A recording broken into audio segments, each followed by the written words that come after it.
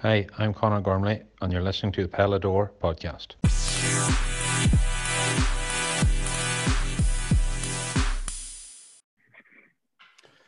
Welcome back to the Pelador podcast. Ross Trainer with you, and joining me as always is Michael Dunn. Michael Dunn, how are you?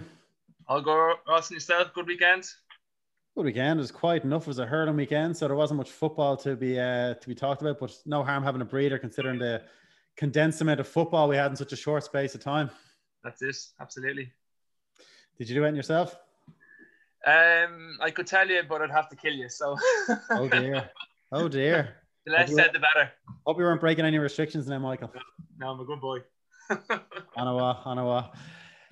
Joining us this time round, we have Roscommon captain, Enda Smith. Enda, how are you? I'm good, Ross. I suppose same as everyone at the moment, trying to stay somewhat sane the last few weeks with lockdown. But other than that, keeping well, trying to be normal as I can, and I'll do all the small bits. But all good. Good, glad to hear it. And how's the body after the I suppose condensed season really for everyone? Are you in good shape? Yeah, thankfully, no major injuries, nothing like that. Kind of got through the whole club thing and the county scene, relatively injury free. A few knocks here and there, but nothing major to keep me out of games or that. So I had a few weeks break now after the Mayo game, and looking forward to going back doing with, I suppose, gyms and everything opening back in to do some training and kind of back into a bit of normality. Yeah, and I suppose with the uncertainty, it's difficult to know. Or have you guys got a date as to when you might be able to go back in training? Yeah, we've kind of heard bits and pieces now. Like I heard there today that obviously it's going to be a split season, but they don't know whether they're going to start the club or the county. I heard today it's going to be the club because they were saying with restrictions on crowds not being, there won't be, I suppose, a huge amount being elected games early in the year, that it'll probably suit the sub games, and then as the year goes on, hopefully it'll be a bit more loose and there'll be a bigger crowd left, so that'll obviously suit the county game more. So look, it's changing every day, to be honest. Hearing different things, but at the moment there's no set date going back, so we haven't been told with Roscommon now or that when we're going back training as of yet.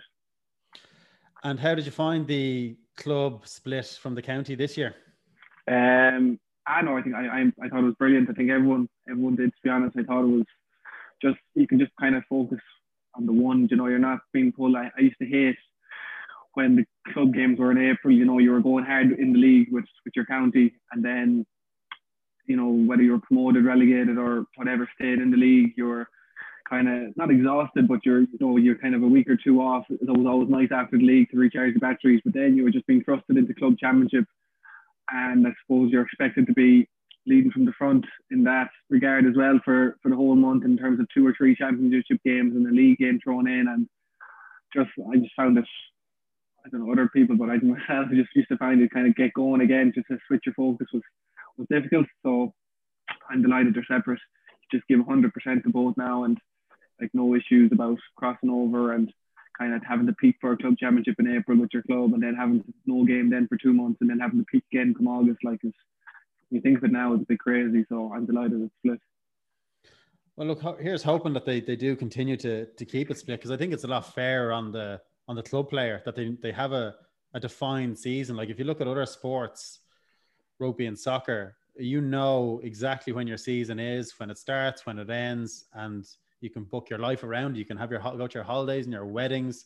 And the GAA, for some reason, have been behind on that one. And you'd hope now with this, almost blank canvas, that they can sort of go, right, this is a more definition. And I think it's a lot fair. As I said, it's like 98% are club players. Let's give them the advantage now. Yeah, exactly. I can't imagine what it was like just to be a club player the last few years, in terms of just planning and trying to organise, like you said, your life around it, between the difference in, like, you don't know, depending, you're basically waiting on your county team when they were knocked out to basically decide your summer holidays, and people with families and trying to book a weekend away here and weddings and whatnot. Like I said, it's crazy to think about it, that's the way it was the last number of years. But hopefully now this split season kind of gives lads that window. All right, lads, we're going hard for 6 months, and that's it. You can full 6 months off. It'll just be lads will, I think you'll get more buy-in from club. You'll get more lads who maybe who would have been kind of on the borderline of turning up for your club or not, you'll tell them, look lads, I want you for 6 months now, you're here now, and it'll be a bigger incentive, and I think it'll be best for all parties involved. Yeah, absolutely agree. The numbers this summer now across the country were huge. You talk to any club person, because the club player knew it's 12 weeks or it's 14 weeks, and you get buy-in from them, from the family or whatever else, and it's just an awful lot easier. But I suppose on reflection, Enda, on your own inter-county season, league and championship, would you reflect that as progression this year? I don't know, Ross. It's kind of a funny one. I suppose we've been in this position before, where obviously promoted from Division 2, which is brilliant.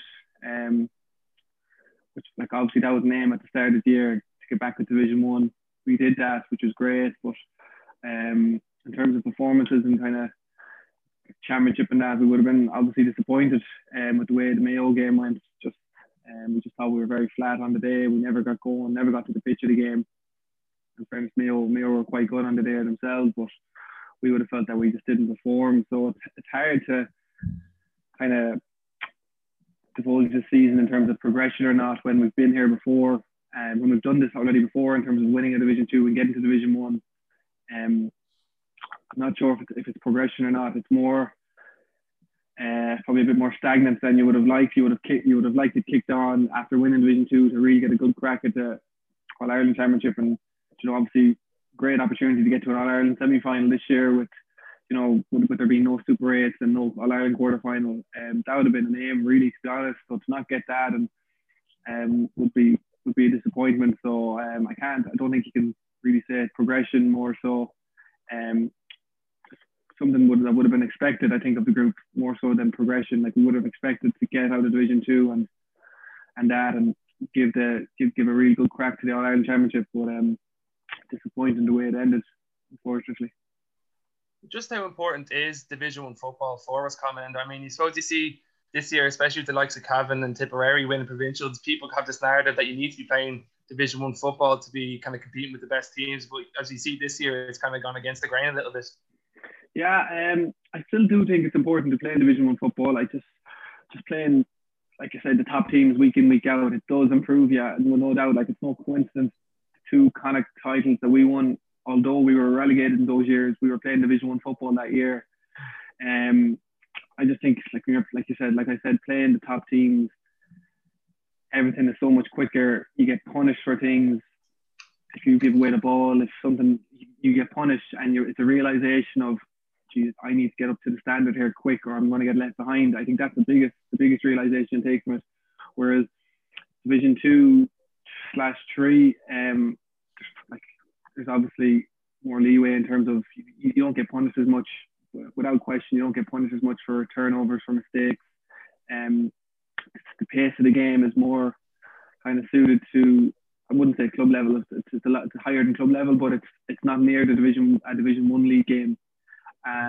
So in terms of playing Division 1 football, it is important. But I know what you're saying with regards to Cavan Tipperary this year, but I suppose in any normal year you would have had the likes of Tyrone, you would have had the likes of Donegal and Kerry coming back into the championship somewhere that probably could have met Cavan and Tipperary again in some stage in a quarter-final or a Super 8, and it mightn't be as, it's just, I think the one-off game this year was brilliant in terms of that. It just knocked, and it gave the underdog a real opportunity. But I think any other year that, I'd say, Donegal and Kerry came back into the fold, and if they met them teams again in a Super 8, it could have been different. But to answer your question, I think Division 1 football does make a lot of improvements for teams and players alike. You just mentioned, obviously, the championship this year having a different format. Is that something that could be there longer term? I don't know, with a couple of tweaks here and there, maybe more games in the league or something, or what would your thoughts on that be? Yeah, well, I'd definitely be a fan of the way that, like, I think the quarterfinal is still important. I still think it should be a quarterfinal. Probably go back to the way it was maybe from 2017, 2016, before the Super 8.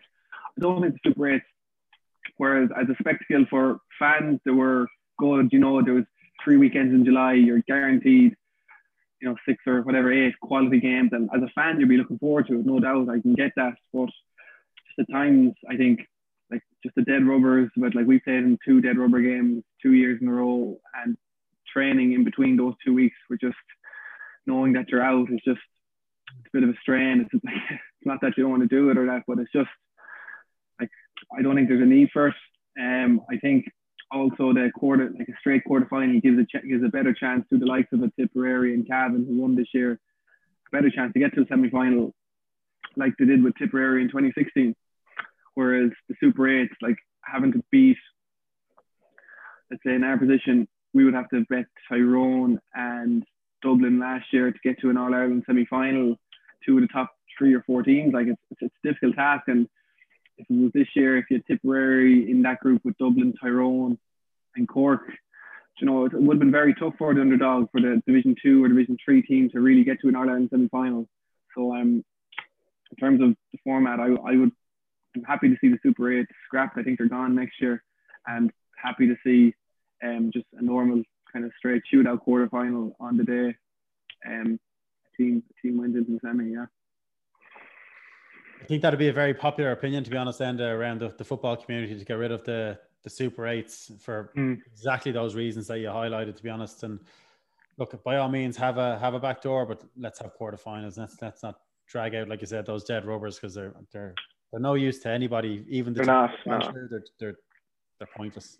Yeah, they are pointless. And look, like I said, you don't get that surprise factor then in All-Ireland semi-finals. You know, you get the kind of 4 teams who are most consistent, who are, I think, it's been all Division 1 teams really in the All-Ireland semi-finals the last 2 years in the Super 8. So that just shows you it's just teams who kind of the so-called bigger teams who are constantly getting there. So yeah, look, I'd be happy. I think that there's still room for provincials, but in terms of Super 8s, I'd be happy to see them go.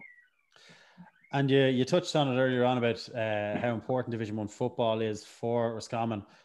How far away, I suppose, and there is probably 3 or 4 teams in this category, are Roscommon from being a kind of an almost a yo-yo team that seem to be going between the 2 divisions? And I said there's probably 3 or 4 or 5 teams in that category. Yeah, look, I suppose in terms of getting consistency and just getting to a level of performance every week, I don't think we're quite there yet, and that has showed. I don't think we're a million miles off. I firmly believe we do deserve to be in Division 1. I still think we are a top 7-8 team. Our performances in Championship have showed that, between winning a couple of Connacht titles and being in Super 8 the last 4 years in a row. I think 17, 18, 19, 3 years that we've been in quarterfinals. So I think we're well merited to be there, but just to get to that extra step, like you said, there's just that bit of consistency that we're probably just missing out of our game at the moment. Kind of hard to figure out what it is. That's the $1 million question, I suppose, you know, from ourselves internally wondering. But I don't think we're definitely closer than we were when I started the journey about 5 or 6. When I joined the team 8 years ago, we were kind of slugging Division 3. Kind of we were a middle of the road team. So I think we're definitely closer than that. But still quite a bit to go to maybe break an All-Ireland semi-final barrier just yet.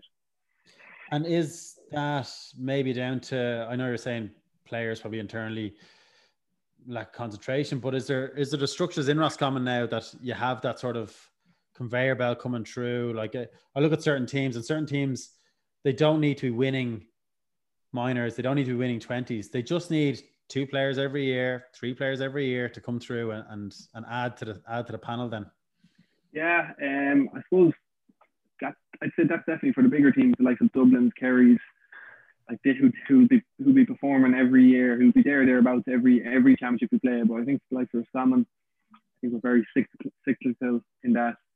I say we win our Connacht title generally once every 10 years. You know, we won early 90s, early 2000s, 2010. I know we've won 2 now the last few years, but that's rare for us.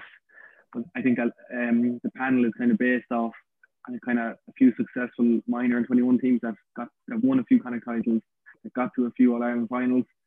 So that's the kind of core of the panel at the moment. So that's what we're kind of feeding off at the moment. In terms of, I think the likes of us, we kind of probably need that. We need that kind of crop of players every now and then, because we probably don't, like we obviously don't have the pool of players that other counties, bigger counties have. We're only about 50, 60,000 people in the county, but for us,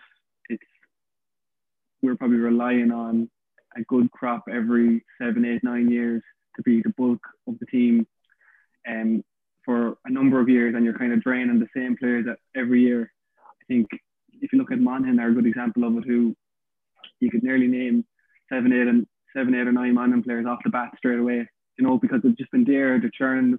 Like, they might be getting 1 or 2 from minor panels, but they're just not breaking through yet. Whereas Dublin, you'll have Dublin who will be breaking through. But we're kind of similar to that. You could kind of, us with 7, 8 players who'll be year in, year out, they'll be there. But and it just takes a good crop of minors to come in and break that. But in terms of ourselves, it's just taking that bit of time to kind of mold it all together. And we've been missing a few players here and there, year in, year out, for different reasons, travelling and lads stepping away, and that doesn't help us either. But I think we need to if we can kind of hold on to that bunch of crew of players, definitely lots of opportunities, hopefully kind of break down that barrier of progressing to the next level. I'm going to take you back, Enda, to your Sigerson Cup days in DCU. What was that like? We've heard other players come in and tell us how phenomenal the facilities and the other players are in DCU. What was the experience like for you? Yeah, look, this Sigerson football, without doubt, I'd say one of the most enjoyable football I've ever played, in terms of training, in terms of games, in terms of players you're playing with, in terms of just the fun you had. There's nothing that I know like the play that just tops it. I think that's, to be honest, we're lucky with a good crew of players in 2014, 2015, really good players from all over the place, but we enjoyed it as well. Like, we weren't, there's always this perception of there was of anyway at DCU, and that's they must be training 5 or 6 times a week. They're in the gym every morning and just rubbish like that. It never was the case. Honest to God, we train Monday, Wednesdays, evenings, twice a week, all ball, like strictly all ball, never slogged, and so enjoyable. You'd have 30, 35 lads there. Bear in mind, obviously, all quality footballers now, mind you, which does help. And played league games up to Christmas, won the league actually that year as well. Had great crack, you have your camaraderie built kind of on the way home from them league games, coming back from the north, stopping in different places on the way back, going out then in Dublin. And that's how, and it was nights like that that kind of made the team that year, because we had a very difficult Sigerson kind of run. We played Jordanstown up in Jordanstown in the first game, and like that was a team that involved, I think their forward line alone was Killian O'Connor, Paddy McBrearty, Kieran Hughes, Ronan O'Neill, did Matty Donnelly, Killian Clark, Rory Began. That was just 7 or 8 of those players straight away. Like, so we were up against it first of all, but we won that game, and that just kind of kicked us on then. And we had another tough game up in Belfast against St Mary's, which went to extra time. And the weekend then itself was brilliant down in Cork, a semi-final. We played UCD, got a last-second goal to win it, and then won the final then against UCC in extra time. With the last kick of a game as well. Like, so we did it the hard way, but it was the most, like I said, the most enjoyable 6, 7 months that we had. And we still, like, lads I still meet up with from different counties when we play against them. Like, there's that initial just bond straight away that you'd be chatting to them, and always remember, you have different memories popping up on your phone, on your Snapchat every now and then, remembering it. And yeah, look, it's brilliant. I couldn't encourage enough people to play it if they have a chance. With the obviously hopefully new structure, is there more room in the calendar for college football? Because it seems to be just condensed into such a small, tiny window. And even at that, county managers are sometimes reluctant to release some of their players, or they might give them a phone call or a text that might dissuade them from playing. Yeah. I've been in that position myself many a time with managers, just, if you play this, you will not play the weekend, kind of rubbish. But we were, I think there has to be a time for it. I think really does. If it's split, if they say what they're saying, so if they play inter-county from February to July, and they play your club then from July to whenever you get knocked out, maybe September, October, like there's 2 or 3 months there from October to December, maybe January, to easily play. You'll easily run it off. It's, Sigerson contains maybe, I think, 8 or 10 teams, maybe 12 max. So you'd easily run it off 3 or 4 weeks. And yeah, I don't see why not. I'd be shocked if it wasn't in the calendar, to be honest. Well, I hope it is. And it's remarkable the amount of players who've played, both Fitzgibbon and Sigurdsson, that have said exactly what you said. They beam about it. They just love it. They just love not only the camaraderie and the crack, but like the learnings you get from other counties and other players and what they do. And it can only be helpful for the bigger tree of the GAA, of the inter-county game, if the third level colleges are getting that better exposure. And some of the standard, like if you watch even the Sigerson Cup finals, the standard is unbelievable. Like, yeah, it's a level. It's below inter-county, obviously, but it's above club level in terms of you've maybe 12 or 13 county players in each team, senior players playing against each other, you know. And it's brilliant. It's total football. It's like it was never defensive systems. It was out and play, very much 15-15, and it's hostile in terms of when you're going up to play. You know, the subs, you have about 30 subs on the sideline as well, and they're all getting involved in it. And the ref is getting the dog's abuse from everyone. And there's a real, if you like the smallest thing, get a turnover, you know, it's just wild. You know, you swear you won the All Ireland, you know, with the excitement of it. You know, that's what it's like. But there's nothing like it. Honestly, there's nothing like it. And then the enjoyment and, like you said, the learnings you get from playing with lads in different counties is invaluable, and you just pick up things. And like you said, you'll have that in 30, 40 years time when you meet each other, and we'll talk about the Sigurdsson, like, you know, we will, that's a fact. And yeah, so I can't sing it praises enough. Well, whoever is sponsoring the Sigurdsson for next year, if they don't have you on the ads, they're missing a trick. Yeah, I did want to know. This is 3 or 4 years playing it now. It is. And come here, I suppose that led into I'm going to skip on a few years to the 2017 Connacht title. You touched on it earlier on. 2010 since Roscommon had last won it. A 7-year wait, but I suppose it had been 7 years in the making, but it wasn't necessarily a surprise that you won it. You had a good team built by that stage. Yeah, we did. We had a couple of years Division 1 under our belt, albeit relegated in 2017, but like I said, a good core group of lads there who we'd lost it the kind of final in 2016 to Galway, and I suppose knew like we'd reached them in the semi-final, got over them, and knew we'd be underdogs coming in. Galway just beaten Mayo again, but yeah, I just remembered like we had 3 weeks build up to it, and it was all the talk was about Galway.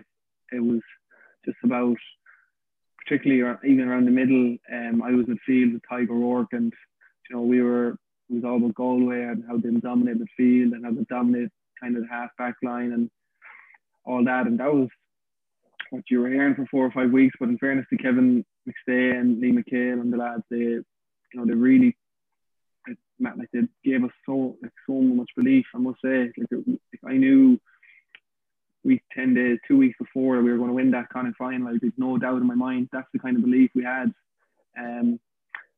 Obviously, you have to have all your boxes ticked as well, but I was so sure just from what they were saying and from what we had done and the work we had done that we were going to win it. And yeah, it just turned out like it was on the day. I still remember it was just brilliant.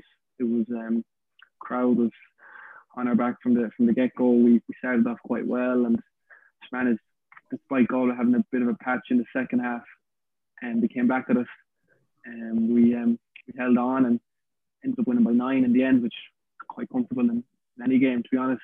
And yeah, it was brilliant. That was kind of his first kind of experience, really big senior win, and it was brilliant. Great memories from it now. And I think everyone remember the scenes at the full-time whistle. The place went fucking bonkers. Yeah. I think that's what you get with Roscommon fans. Generally, you know, seeing it last year after the game in Galway last year, similar scenes. But like I said, it was 7 years, and the last one. So yeah, they were building up for it for a while, I suppose. And yeah, literally the second whistle gone, you're just swamped by people, and 2 or 3 or 4 minutes that you're there are just a complete blur until you get into the dressing room and you're actually with the lads again. So yeah, it's great memories. It's be honest, it really is. I think it was played over the summer there when COVID was on, that final, and even just chatting lads in WhatsApp groups or whatever, just chatting them was, you know, we just kind of smiling at it, like, geez, that was brilliant, wasn't it? You know, that kind of just reminiscing on it. So, yeah, definitely one of the good days out anyway. And you've had some serious battles over the years, but I always remember that 2017 game against Mayo in the quarterfinals when you're marking Lee Keegan. That was some battle between the two of you. Yeah, I suppose. Keegan, I suppose, came out onto midfield for me that game, and I suppose it was our first quarterfinal for a lot of us, and you know, we started so well that day. We really did. We got a couple of Kieran Murtagh got a goal, and Fintan Craig got a goal, and it started off okay myself. I kicked a point, and then just Mayo had to turn the screw. I suppose all their experience kind of kicked in. I suppose probably my own side is still possibly a bit naive, just in terms of, you know, didn't kind of get to grips with it enough. And Keegan did kind of, he was reigning footballer of the year. I knew how good he was, obviously. He really drove Mayo on, that first half in particular. He really did. He really kind of got them back into the game, which is obviously disappointing from our side and my own personal point of view. It was a great battle, and even second half when I moved inside, you know, we had a good old ding dong battle in there as well, and just probably one that you kind of think about at times that, Jesus, we got over that, you know, would have been great. And All-Ireland semi-final against Kerry, I think then was the next show in town. So it's great, like I said, a great battle, and just we kind of snuck it. We got a draw at the end, last minute free, and one that you kind of think of, Jesus, we just held on to a good start. It could have been different, but not to worry.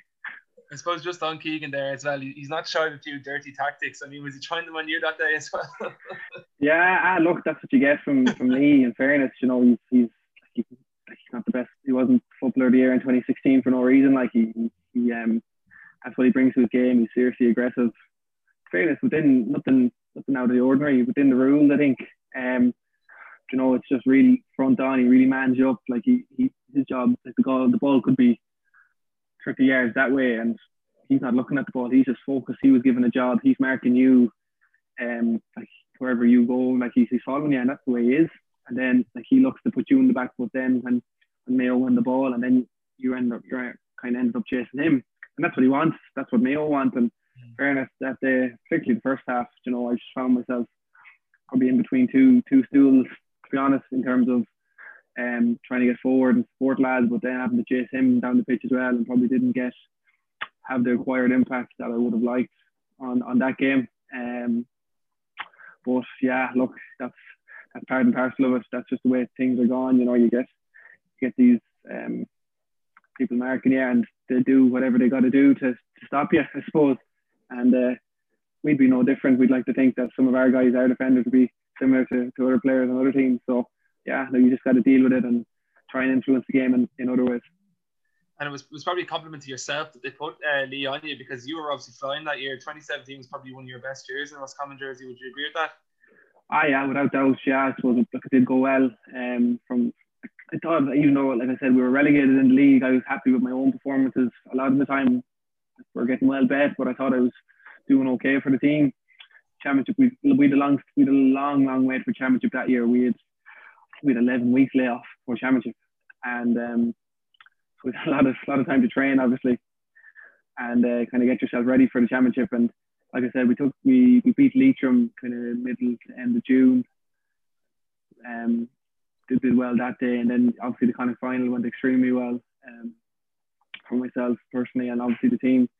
And yeah, I just kind of kicked on from there. I was lucky to get a kind of all-star nominee that year, and it was one of my definitely better years, and something that you always kind of look back to thinking, like, what did you do that year that was so different? But it was just like the team and the management, all part to play in that, I think, as well. Not just yourself. So but it's something that's like, yeah, you do try and look back to saying, what did you do that year that kind of made it all tick. Absolutely. And sure, look, you got into the international rules team as well. That's just is no mean feat at the same time. I suppose one thing very interesting there you pointed out about the belief you had leading into the Galway game. You were sort of going 10 days out. We knew. What's the difference between knowing that versus Galway and knowing that versus, or trying to know that versus maybe a Dublin or a Kerry or a Tyrone? Is there a difference, or is it just that you maybe subconsciously know that you're probably just one step behind them at the minute and you're not maybe there, or am I completely being wrong here? Yeah, no, it's a fair enough question. I think no matter what game you went to, let's say any game we would win into, let's say Super 8 last year against Dublin, the Thursday night before that, we would train all week or whatever. I know we'd lost to Tyrone the week before, so we were a bit deflated, but still leaving training that Thursday night, you're confident that you've boxes ticked, that if you're study done on Dublin, that you're gonna be ready for them. And then Dublin come out and just tear you asunder for the first 20 minutes, and you're lost at sea and you're wondering what's going on here. And sometimes, and then I suppose after that game, you're reflecting, was I totally deluded in of how close we are, or did we prepare at all? Did we prepare well at all today? That's the kind of your initial thought. But I think it comes down to, I suppose, studying the other team is a lot of it, I think, and knowing kind of their strengths and knowing that we have the players or personnel to be able to deal with them. I think that's a lot of it. That kind of gives you a lot of confidence that you're seeing these teams make these mistakes, that not that you make at times, but definitely that they're human. I think, that they're not superheroes.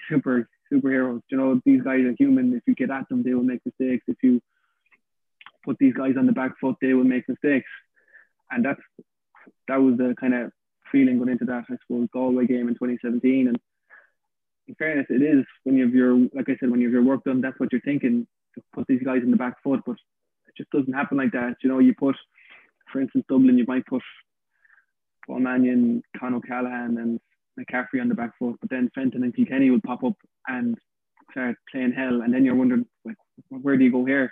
That's just the way it is. The top teams have so many go-to men, I think, whereas maybe in the other teams you can pinpoint 2 or 3 lads, you keep them quiet today, we'll be okay. And when they're not in the game, it gives the whole team energy then that we're keeping these guys out of the game, whereas with the bigger teams, there's so many lads that can turn it on, and that you need to keep quiet. You need a lot of things to go well for you on the day, and I think that's a big part of it as well, where you've your job done on certain players, but then, like I said, the Kerrys, Dublins, all these teams have 2 other guys who can kick 4 or 5 points from play, and you're 6 points down after keeping guys who you thought would be do the damage. And you're doing well on them, yet you're still 6 or 7 points down, and you're just wondering, where do you go from here? I think.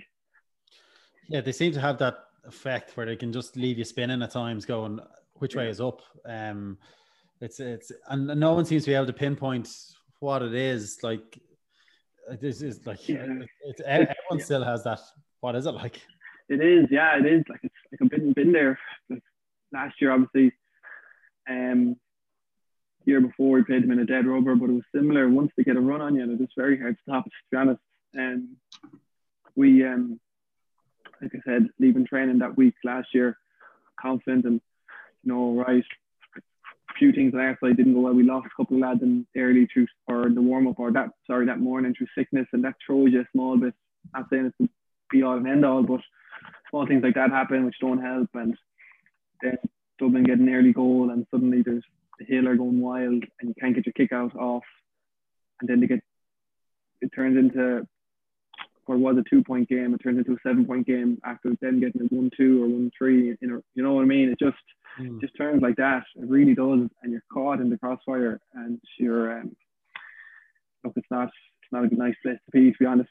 It's the worst place to be in the world when you're kind of getting overran and you're getting well bet in the game, and you're looking for solutions, but they're just popping up everywhere. It just feels like they have 16, 17 men on the pitch at times, and but it's something you just gotta that's the kind of level you gotta get to and realise that they're the pinnacle now, and they're setting the bar, and there's teams we just have to catch up to them. Really and truly, you just gotta get to that level. That's it. No complaints.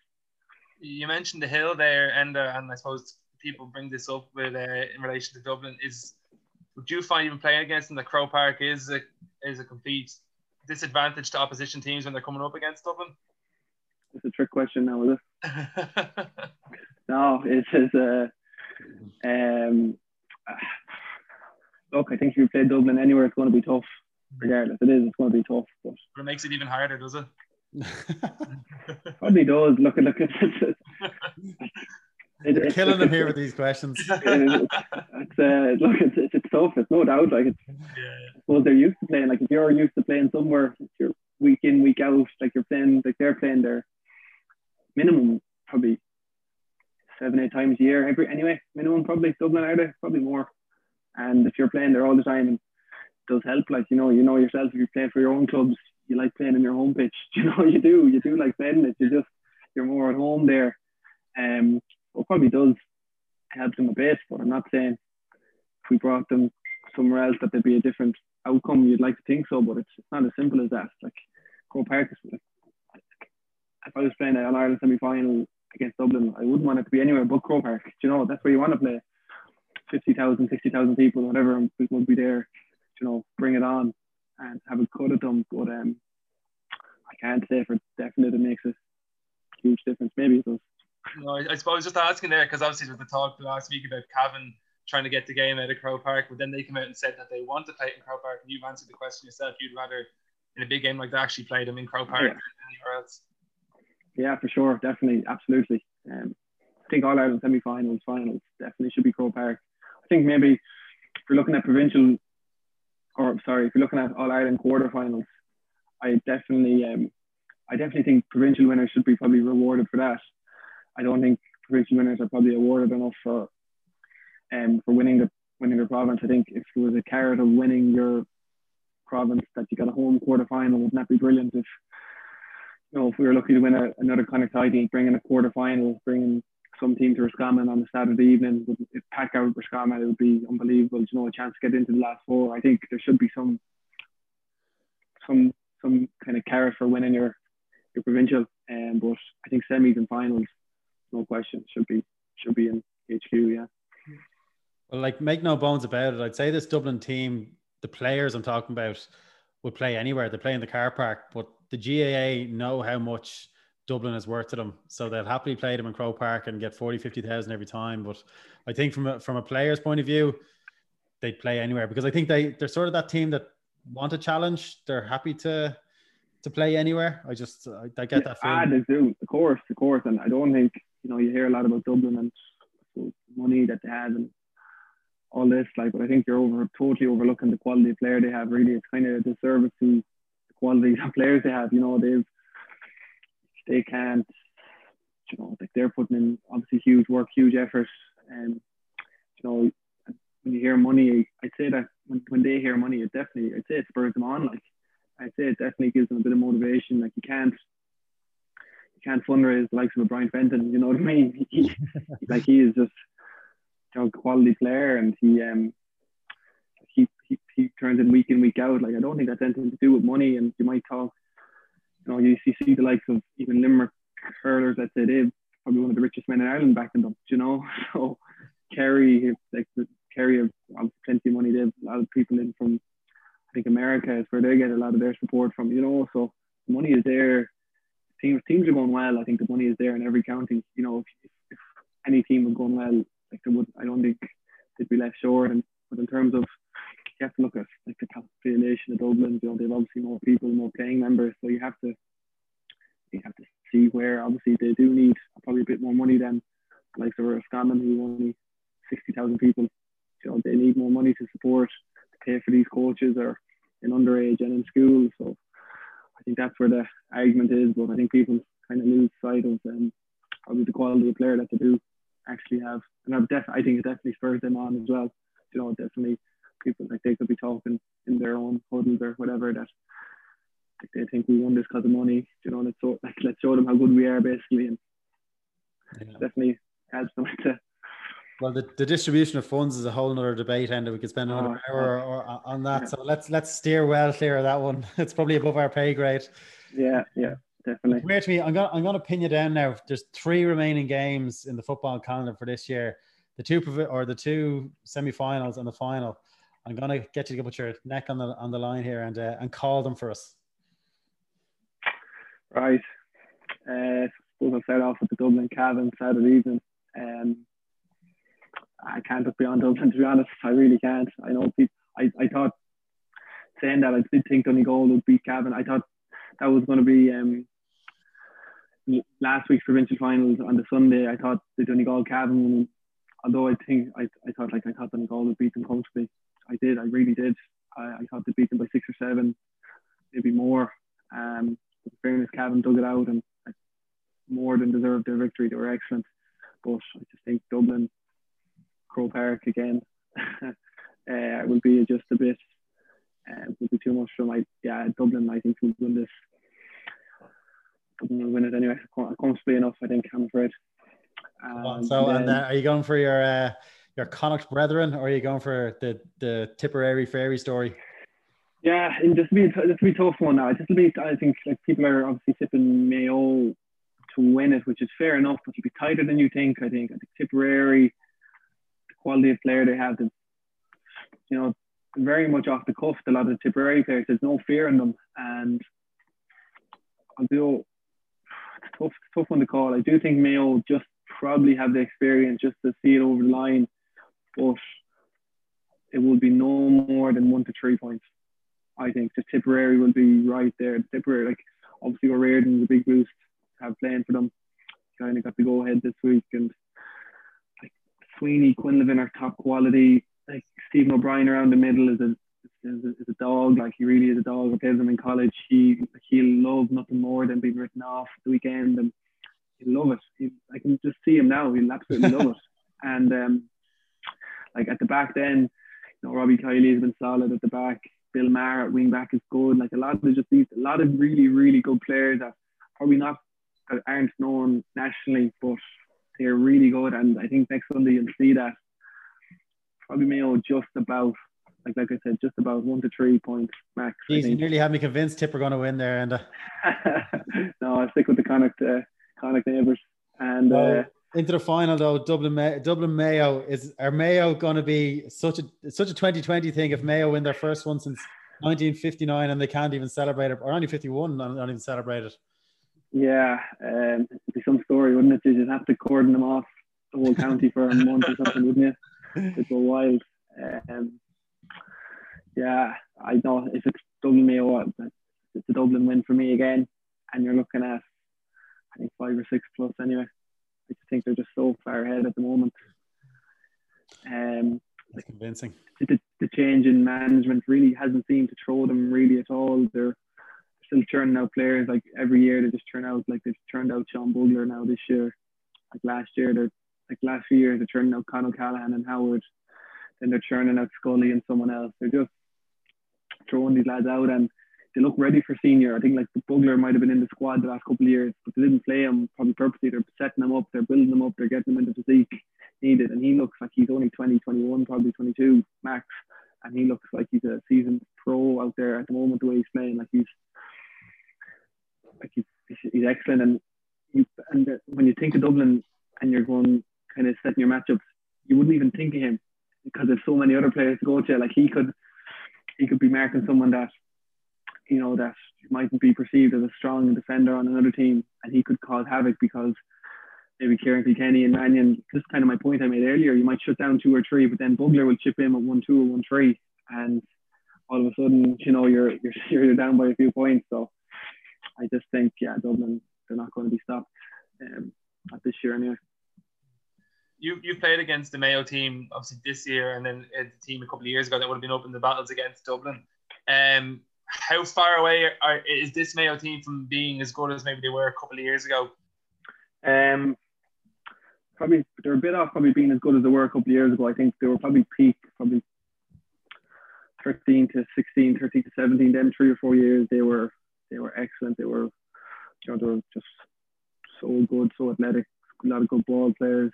And you can see this year, like a lot of them haven't really played much. The names you kind of associated with Mayo: Boyle, Parsons, Higgins, Shamie O'Shea.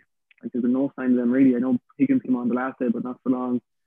and it is a total rebuild. So I think they're still a bit away from that level in terms of like that level they were at was obviously just a level at Dublin, basically a level below Dublin, beside Dublin.